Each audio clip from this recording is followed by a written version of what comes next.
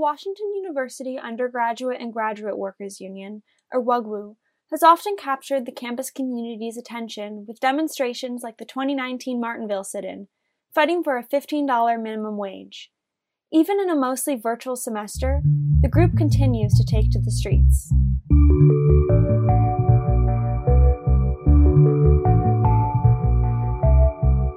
I'm multimedia editor Jaden Satinstein, and you're listening to Editor's Note, Student Life's weekly podcast breaking down our biggest stories with the reporters and editors that covered them.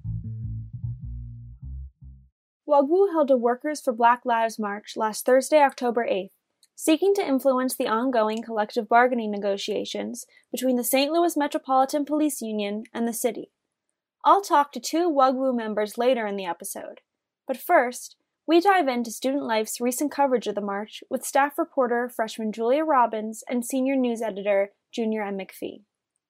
So, Julia, to start off, you wrote this piece, so could you tell me a bit about how WUGWU organized this protest? Like, how did they first decide on this specific action, and what people and groups came together to make it happen? Yeah, sure. So WUGWU started having this conversation focusing on, the issues of police abolition and police reform this past summer. During the national call for, a lot of people were calling for police reform, some were calling for police abolition, and so they wanted to make their voice heard as part of this larger national conversation. And WUGWU worked with several other on-campus groups and off-campus groups. One of the on-campus groups they worked with was the Black Law Students Association, and another one was White Coats for Black Lives, which is a medical student advocacy group that supports the Black Lives Matter movement. And then one of the off-campus groups that they worked with was Expect Us, which is a local St. Louis advocacy group. Great. And in your piece, you mentioned that turnout was lower than expected. Why do you two think that this might have been? One reason that was pointed out by one of the organizers was that it was on a Thursday. And so in terms of, the busy schedules of undergraduates and graduate students, weekdays are not always the most readily accessible days to go out and be marching. And so I think that maybe if they're looking for a higher turnout, they might turn to Fridays or weekends to attract more students in the future. To McPhee, the turnout reflected a larger pattern for WashU students. Something that I've also heard from various student organizers is that sometimes it can be difficult to get Washington University students to show up to these sorts of protests and direct actions. And a lot of people feel like there's an issue of apathy among WashU students. Still, about 75 to 100 students showed up for the 4-hour action. As participants marched from the School of Medicine all the way to City Hall, Robbins noted that they were accompanied by police vehicles. One thing I did think was interesting that several people talked about in their interviews was the fact that there was a police presence at this march against the police. And there was, of course, this, dark irony there. And I'm also curious to see whether or not, how that police presence will either stay the same at future marches and future actions that WUGWU or other organizations put on, or if it will change at all, and if the police might show up in smaller numbers, or, I doubt that they won't show up at all because that doesn't seem to be the way that works. But I just thought that was a pretty interesting juxtaposition that you could see between like these marchers and the police that were escorting them, who they didn't ask to escort them. Over the summer, WUGWU added to its platform demands that the university divest from the St. Louis Metropolitan Police Department, as well as disarm, defund, and disband the Washington University Police Department. To get more insight on how WUGWU has developed as an organization recently, I talked to two WUGWU members, law student Madison Wiegand and immunology PhD candidate Emma Walker.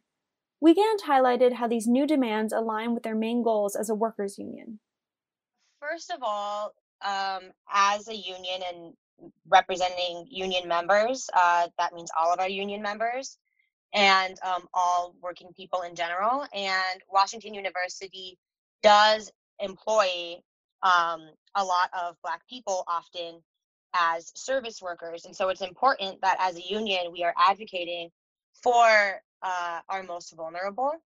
There's a long history of the overlap between racial liberation and working class liberation.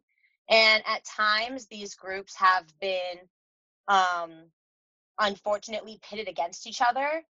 But this has been an opportunity for WUGWU to work in conjunction with racial justice groups towards those common interests, which are liberation for all, including liberation for working people and liberation for Black people. And that's also highlighted in our coalitions with, for example, the Black Trade Union. I just wanted to highlight something that I guess didn't know about the union before I joined. So, when you think of unions, you typically think like electricians union or like something like that, where I heard about this union, but didn't really know how it would affect me. And something I didn't know is that WUGWU is really committed to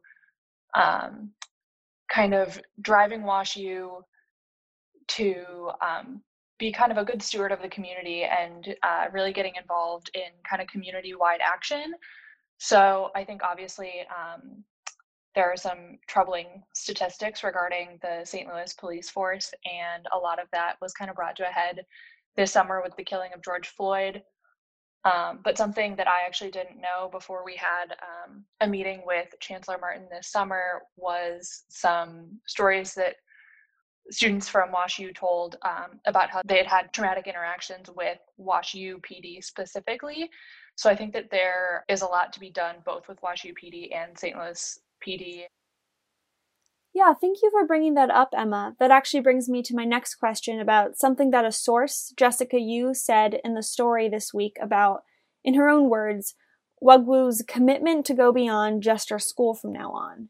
Has there been any recent or gradual shift in WUGWU's goals or areas of focus?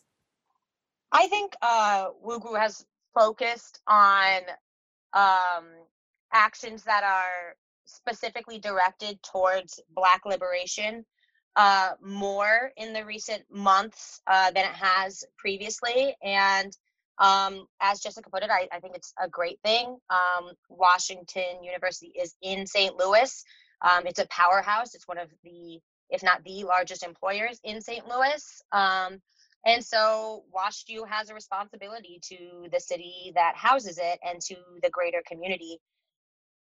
And I also just want to say that being at a primarily white institution or being part of a primarily white organization, even though I am a Black woman, comes with responsibilities. And so how can we advocate for the livelihood of all workers, who, including, Black people, if we're not advocating for their lives? So what's next for WUGWU? Wiegand highlighted how the financial consequences of COVID-19 have heightened the need to continue to fight for student workers. Who could have predicted 2020? We've been putting out a lot of fires and responding to a variety of issues that plague our students and graduate workers, varying from the Trump administration's various xenophobic policies pertaining to international students. That's come up several times, and I expect will continue to come up. Again, I do anticipate issues with worker safety and health and safety with COVID will continue. We had concerns about corporate immunity or the university's liability or lack thereof if workers or students do contract COVID. And then we'll always have the other concerns that have always been there before COVID pertaining to worker conditions, worker payment, and, the furloughs of the university.